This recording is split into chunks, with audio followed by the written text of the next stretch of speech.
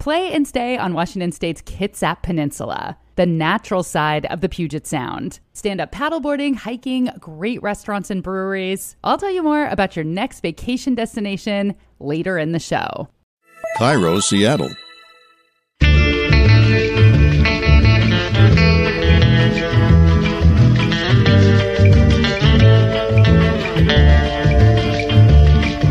I'm Rachel Bell, and this is Your Last Meal, a show about famous people and the stories behind the foods they love most. Today on the program, Ishmael Butler. I'm having my cake and I'm eating cake. Yeah, I'm having my cake and I'm eating cake. Ish is a founding member of Shabazz Palaces. You are listening to his song, Cake. And he is one of the founding members of Diggable Planets, easily one of the best hip-hop groups in the 1990s. And this is not my first encounter with Ish. Several years ago, I went to his house to do a print story about what was inside his refrigerator.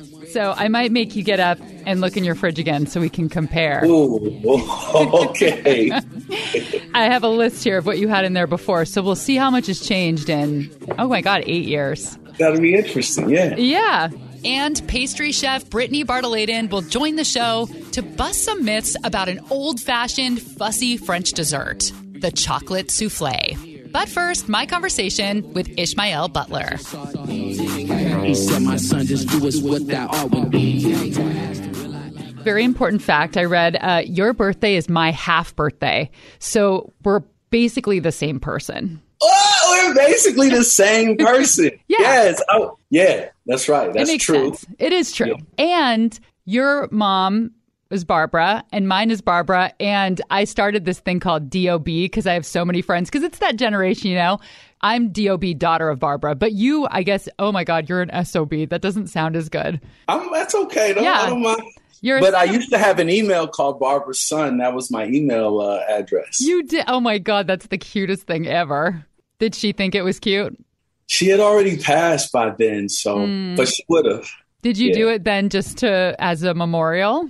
No, everything's a memorial to my mom. I probably, I don't know, but I was just trying to think of something unique and clever to me that I could remember and tell people, you know what I mean? Yeah. Email happens to be one of the only communication technologies that Ish chooses to engage with. Is it true that you don't have a cell phone? I don't, yeah. And do you have social media? So I have all of it. When I lost my phone, I lost the ability to be able to log into it. So when that happened, I sort of fell away from my phone in a slow float because I lost my phone at the airport in New York. Got back to Seattle. It was after a tour, so I just kind of was chilling. Didn't really want to be bothered anyway. And I haven't gotten a phone since. So it's been about a year and a half now. Wow. Yeah, so I basically communicate on my computer. Mm-hmm. You know, I can receive calls and obviously communicate through text and email and stuff. And that's been pretty good. I've been on a couple of tours without a phone. I was just in Lisbon. I didn't have a phone, and it's kind of a complicated city to get around. So I had to use my memory and a lot of landmarking and stuff like that. But for the most part, it's been smooth sailing without the phone. Wow. How does it feel? Do you like it? Yeah, I love it. Much better. I've even had people that don't even believe me. They think like I'm trying to like avoid them or something like that. You know, like, yeah, right. Okay, whatever. I interviewed Ralph Nader a couple years ago, and he has never had an email. He's never had a computer. He's never had a cell phone. The man has run for president multiple times, never had an email. I think it's so interesting.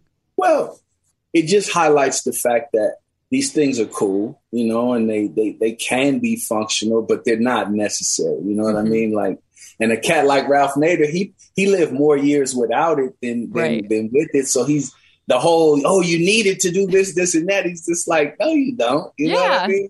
Yeah. Like I mentioned earlier, this isn't my first time interviewing Ish. I wrote a very short-lived column for The Stranger, which is an alt-weekly paper in Seattle called Show Us Your Fridge. As a voyeur, I loved this column. I got to go into the homes of noteworthy Seattleites and do one of my favorite things ever. Look inside their refrigerators. Do you remember we did an interview, I looked it up today, in March 30th, 2015, and it was for The Stranger, and I came to your house and made you show me what was in your fridge.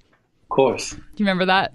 Of course. Yeah. I'm going to read you what was in your fridge on March 30th. And then if you don't mind getting up and doing like a little bit of a check on what's in there now. So you had kombucha, walnuts, yogurt. You had a half a lemon, a whole coconut chocolate, coconut butter, a lot of coconuts, and Vegenaise. Okay. Oh, and you had a ton of herbal tinctures. Uh-huh. Yeah, because my girlfriend at that time, she used to make tinctures, and I had hell of them at my house. Yeah. But I don't have those tinctures. Those tinctures I don't have anymore. She's gone. The tinctures are gone. Oh, and then you had a lot of nettle. You had nettle in the fridge. You had frozen nettle pesto, and then you had a tincture of nettle that you took on the spot. Yes, that was also... Yeah, I don't have that stuff anymore. However, okay. I do have most of the stuff that you just named is in there now. Anything else in there? Anything new you must report? Let's see. Okay. Here we go. Well, you said walnuts, right? Yeah. Got some walnuts. Actually, I'm cooking now. Ooh, what are you making? I'm making some black beans. I just had some walnuts. There's kombucha. I made hibiscus tea. One thing that wasn't in there that's in there now is I eat a lot of pickles. Got your yogurt, got your homemade peanut sauce. Ooh. There's still booch. I got a lot of tea in there, grapes. I'm on an arugula kick of late. Got some hummus from Aviv, one of my favorite spots. Dude. And a lot of liquids. There's that Vegenaise again. You already know. Yogurt in there, dates. You know, I'm still the same guy, pretty much. You know? How do you make hibiscus tea? So, there's a Jamaican recipe. They call it sorrel. Yes, so it's hibiscus tea. You get hibiscus flowers, and then you boil it with cinnamon, nutmeg, clove, and allspice, ginger. You boil it up for hella. Let the water get soaked in, and then you strain all that stuff out. Put a little sweetener in there. I use honey. Chill it. Go to town. It's so pretty. It's fuchsia. Yeah, it is beautiful.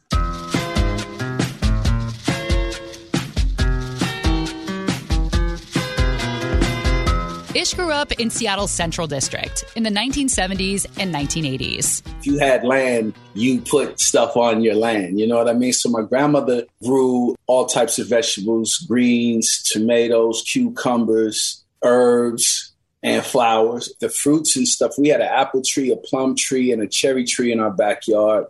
In Seattle at that time, too, everywhere you went was wild blackberries. It's kind of like that now, but it was even more back then. So there was a lot of blackberry preserves, blackberry cornbread, blackberry jam, blackberries in your oatmeal. You know, I think that's how everybody ate, was a combination of what you had growing in your yard and what you could afford to get from the store. But my next door neighbors, the Whitfields, I think they were from Arkansas. They had a full, like, rural farm situation going on. Chickens. That was just a normal thing, waking up to chickens and stuff like that. You know what I mean? The Central District is right in the middle of the city. So it was pretty cool and very interesting to hear that people were doing small-scale farming in this super urban neighborhood just a handful of decades ago. You are a super healthy eater. Do you think that that comes from eating a lot of fresh vegetables and fruit when you were a kid?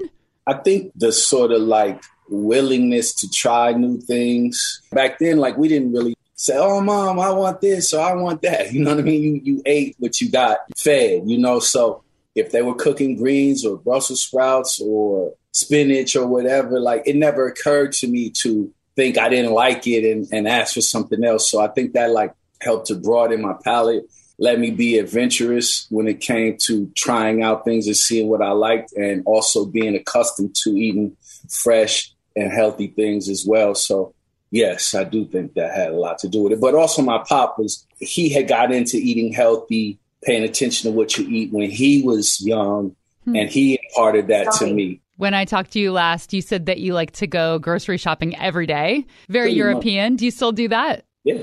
I like this romanticized idea of you shopping every day on like your bicycle and you have your little baguette sticking out.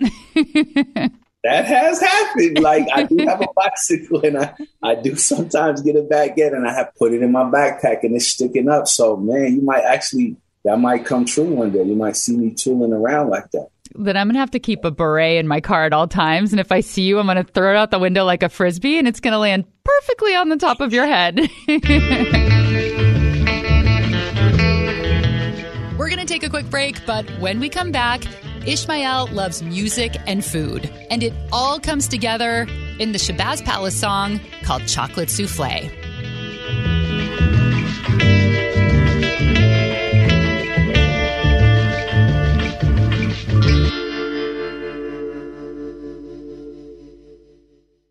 If you're a fan of naturally gorgeous, off-the-beaten-path vacation spots with small-town charm, you're going to want to plan a visit to Washington State's Kitsap Peninsula, where you can grab a scoop of homemade ice cream and stroll around the adorable European seaside village of Paulsbo, or walk on the ferry in Seattle and get off in downtown Bainbridge Island. And May is the perfect month to visit Bremerton or Silverdale, where you can get out of the city and into the forest in just 15 minutes for a beautiful hike. Enjoy a farm-to-table meal at Bremerton's Restaurant Lola, a Black-owned business. I really need to make the trip out there for their Creole brunch. And in the morning, stop by Saboteur Bakery for croissants that are so flaky and buttery, you'll think you're in Paris. There's also a gorgeous golf course in the middle of the forest, and there are several naval museums in Bremerton. Go to visitkitsap.com/yourlastmeal to learn more. That's KITSAP. Or you can find a link in the show notes. Play and stay on the Kitsap Peninsula, the natural side of the Puget Sound.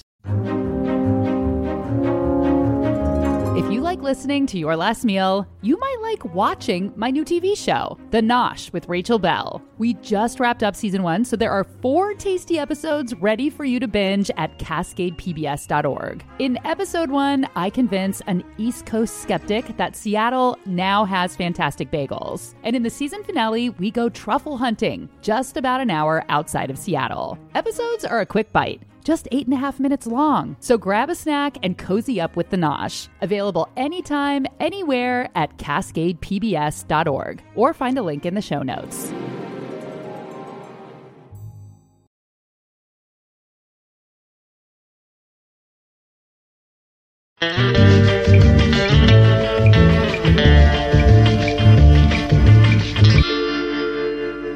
Okay, so you have a song called Chocolate Soufflé. A little bit of the lyrics, hey, hey, live life like a chocolate soufflé. Hey, hey, hey, live life like a chocolate soufflé. What does it mean to live your life like a chocolate soufflé? Fluffy, sweet, warm, dark illumination, desired, desirable, excessive, simple mixtures of simple ingredients to come up with extravagant confections. Things like that. I love that. Have you made a chocolate soufflé before? Yeah. Do you make it often? I've never made one before. I've never had one. Nah. It's not easy to make because you got to really have your sort of like techniques together, your ingredients together. You know, there's like magic kind of involved in getting it right. I don't really like them that much. I like the idea of them more than I actually like the taste of them. And I like the word. I like the way it looks and sounds. And yeah, that's funny. It's evocative to me. Yeah. How did you come up with that lyric? How did the chocolate soufflé pop in your head? You know, I don't have the foggiest idea, but when you're making music and stuff, like thought is just like a river flowing through your mind, and like some things you can catch and grab, and some things wash ashore, you know, and you don't really know where from upstream they came, you know what I mean? But probably just from some exposure to it, my mind being attracted to it, and then sort of just putting it in the files in my mind, and then like when I needed it or when some certain circumstances happened, it came up and I was able to grab onto it and take off from there. Now I'm trying to think of other foods that are a better idea conceptually than actually in flavor. I feel that way about macarons, those little French. I don't really like them, but they look so cute. Awesome. Green, purple, blue. Like, yeah. I love seeing them, but I've never, ever in my life purchased one or even, I can't even say I tasted them. I had one recently and I was like, meh. Are they sweet? Yeah, they're sweet, and it's meringue on the outside, and it's supposed to be soft meringue, but I think they're too sweet. Yeah, I'm not into those either. That's a good example of that.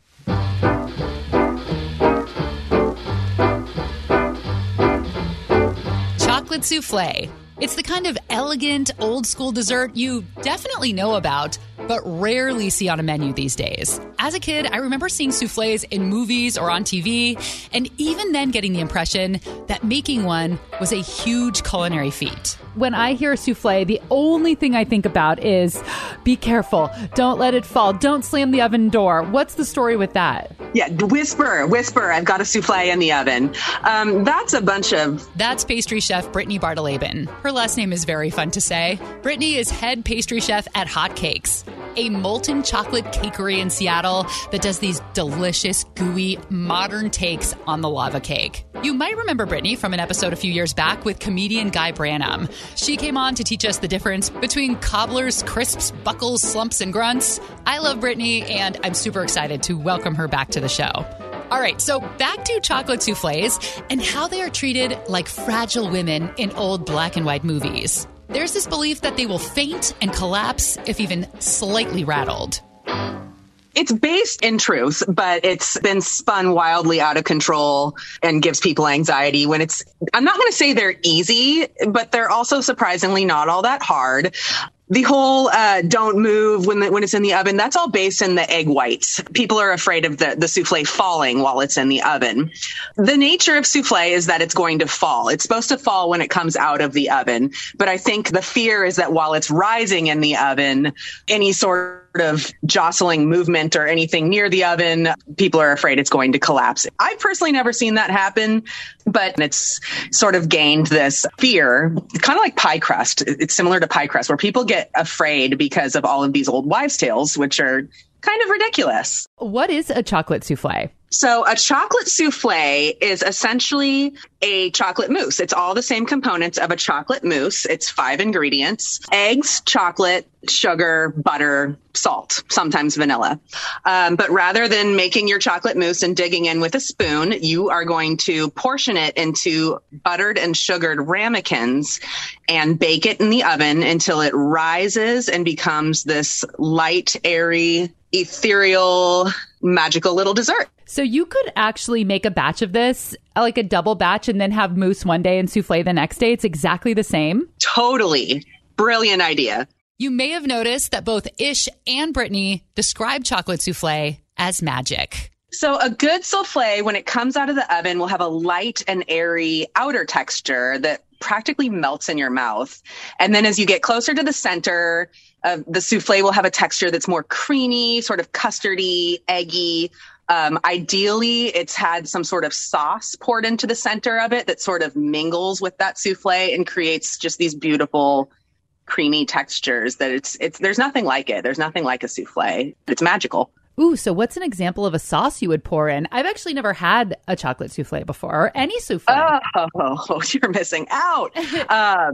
My favorite sauce to pair with souffle is just a simple creme anglaise, which is basically melted ice cream base. It's just going to be a nice custard sauce.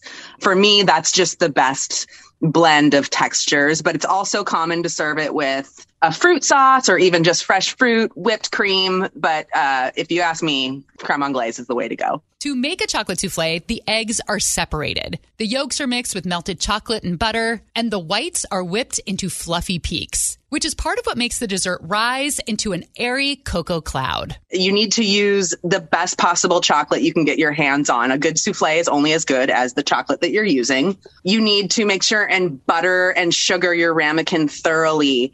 Heat is very important. That's what makes the souffle rise. One of those old wives' tales that actually rings true is don't open the oven door while they bake. Less heat means less poof. But you don't need to whisper or tiptoe around the house while it bakes. But if you just follow those basic steps, you're going to be able to pull off a decent souffle. Do you see them on menus anymore? Do you think that it's an old school dessert? It is an old school dessert. It was mostly popular in like the early 1900s. I think they probably started going away around the time that like we were born, like early 80s is when they were just like, okay, we're done with this.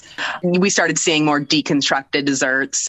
A lot of it is everybody's involved in a souffle. The pastry chef needs to actually make the souffle, and it's not as common to have a pastry chef there during service anymore. if that's the case, and if you want to put a souffle on your menu, you are relying on most likely your pantry cook, the person who plates desserts. That's the first job you get at a restaurant. Then you move up to sauce and grill and things like that. So to be honest, a pantry cook is probably one of the lower skilled positions in a restaurant. And so you don't necessarily want that person making your souffle. And then the service staff gets involved. They bring it to the table, they pour the sauce. So it's like that old school production dessert. It's a lot of trouble to go to.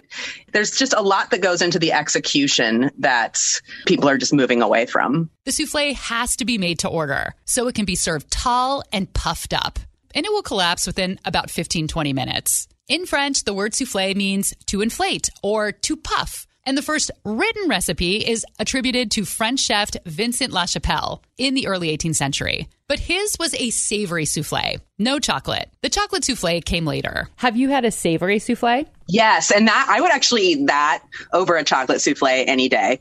Like a good cheesy, herby souffle to me is just delicious. So on your personal rank of desserts, I'm sure you don't eat souffles very often, but How would you rank them? 1 being like, ugh, I'd really never, ever need to have that dessert. And 10 being my favorite. Like that kind of texture and flavor, where do you put it on your dessert scale? I'd give it a 3. Let's just say I respect them. I respect them immensely.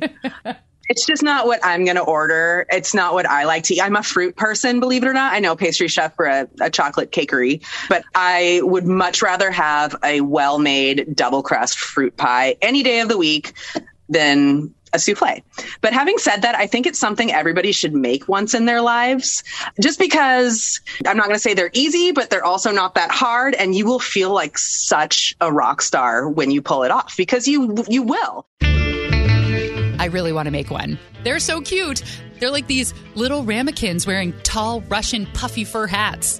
If it wasn't summer, I would challenge us all to make souffles and post them on Instagram. But we're going to wait until it gets cooler, when it's more sane to turn our ovens on again. But keep an eye on my Instagram stories, because I will challenge you to a souffle off. When the leaves start to change and the clock strikes midnight on Pumpkin Spice Latte Eve, there will be souffles. Follow me on Instagram. Hello, Rachel Bell. All right, you've waited long enough. After the break, Ishmael Butler reveals his last meal.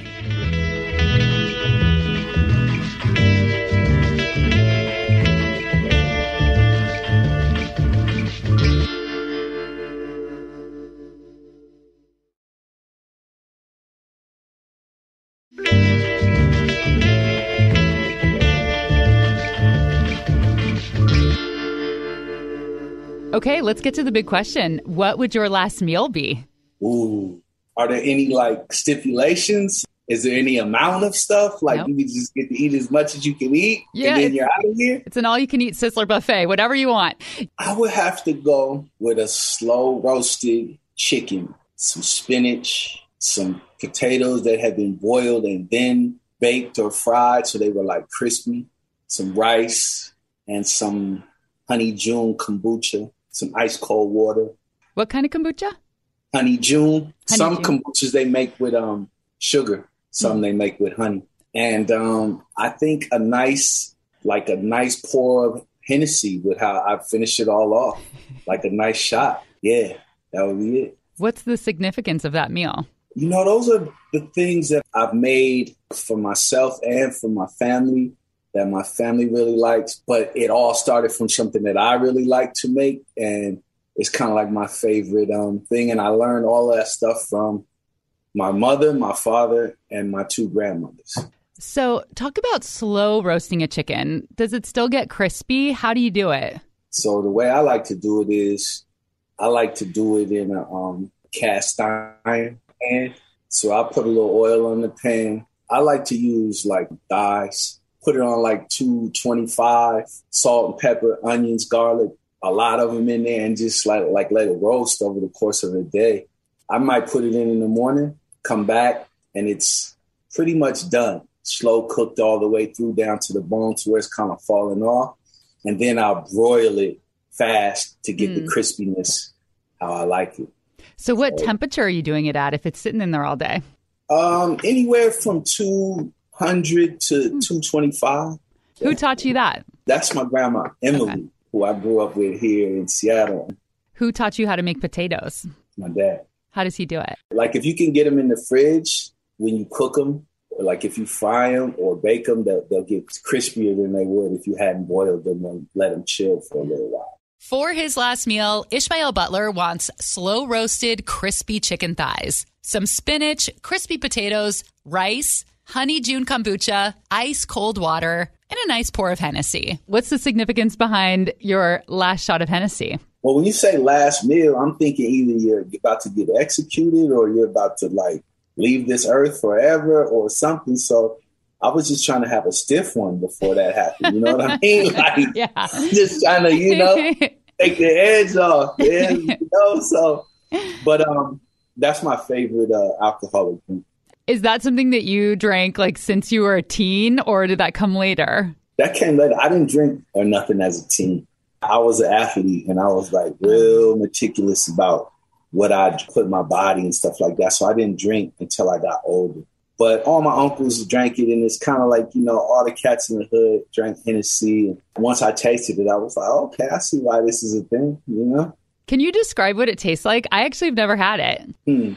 It tastes like warm, sort of like Fireball with the edges sort of softened around it. You know what I mean? It's kind of like the alcohol version of a chocolate souffle. It really is. And the two of them together would probably be pretty good as well, I bet.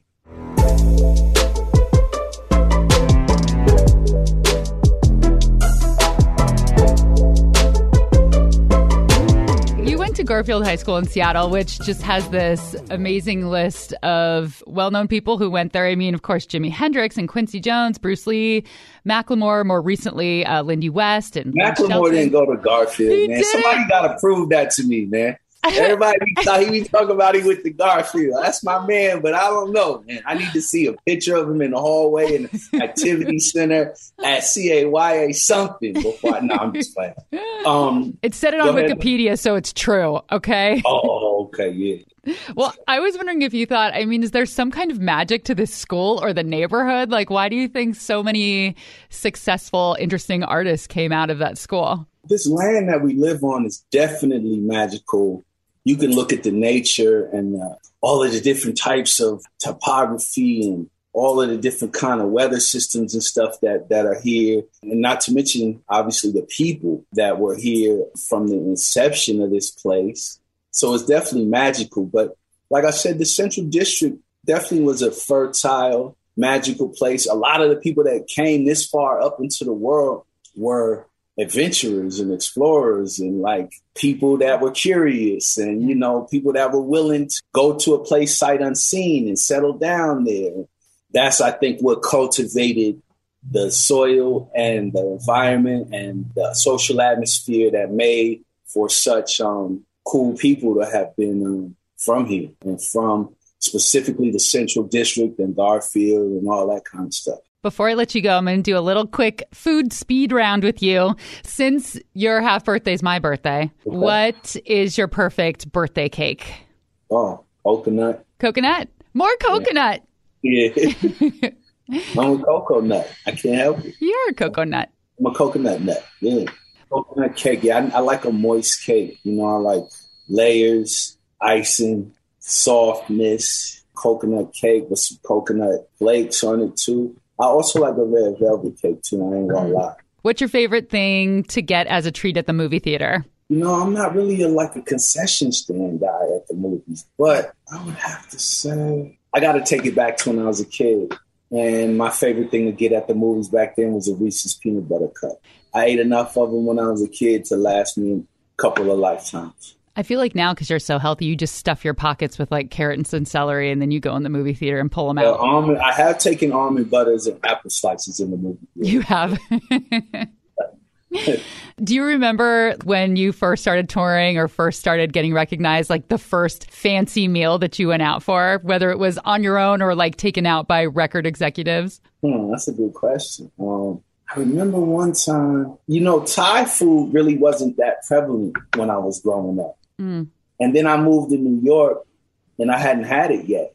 And then they took us out to a Thai restaurant in New York. And I had never had it before, and it's become one of my favorite kinds of food. So that I remember thinking to myself, like, man, what is this? You know what I mean? Like, This is amazing. So that, and also there was a Japanese restaurant they took us to in LA that was on La Brea. It was like a big deal to get in there and get a table and stuff like that. I couldn't get the name of it, but I'm allergic to fish, so I couldn't really eat that much in there. But they ended up making me some sushi that had tempura vegetables in it and green onions, and I had never had sushi before, and that rocked my world too. Nice. And I also drank sake for the first time. And that was Ishmael Butler's last meal. Shabazz Palaces is playing the Day In, Day Out Festival in Seattle this Saturday. You can find a link to tickets in the show notes. Oh, and past Your Last Meal guest, Michelle Zauner of Japanese Breakfast, also performs at Day In, Day Out. She's going to be there on Sunday. Big thanks to Brittany Bartolabin, head pastry chef at Hotcakes in Seattle. Get the chocolate cake, but also make sure to try their s'mores cookie. They make them with house-smoked chocolate chips. If you were going to make dessert at home tonight just for your family, what would you pick? I'm literally making dessert at home this weekend for my family. And I'm like, should I do a blackberry cobbler or a Texas cheat cake? So I'm very down home. And also I'm feeding my parents and they don't want to be impressed. They just want a well-made, simple, delicious dessert. Your Last Meal is produced by me and Laura Scott. Original theme music by Prom Queen. If you're not already, follow along on Instagram. I'm Hello Rachel Bell, Belle. I just got home from a 2-week camper van road trip through Southwest Colorado. We went over to Arches in Utah, Crater Lake in Southern Oregon, and I took a big, refreshing social media break. But I do want to post some of the fun cooking that we did in the van during the trip, so stay tuned for that. And if you like the show, rate and review us on Apple Podcasts or Spotify, or share an episode with a friend or a frenemy. I'm Rachel Bell, and this is Your Last Meal.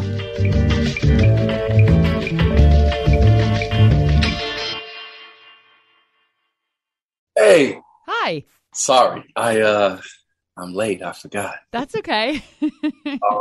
Good. Let me put a shirt on. Okay. Okay. Are we doing it on camera?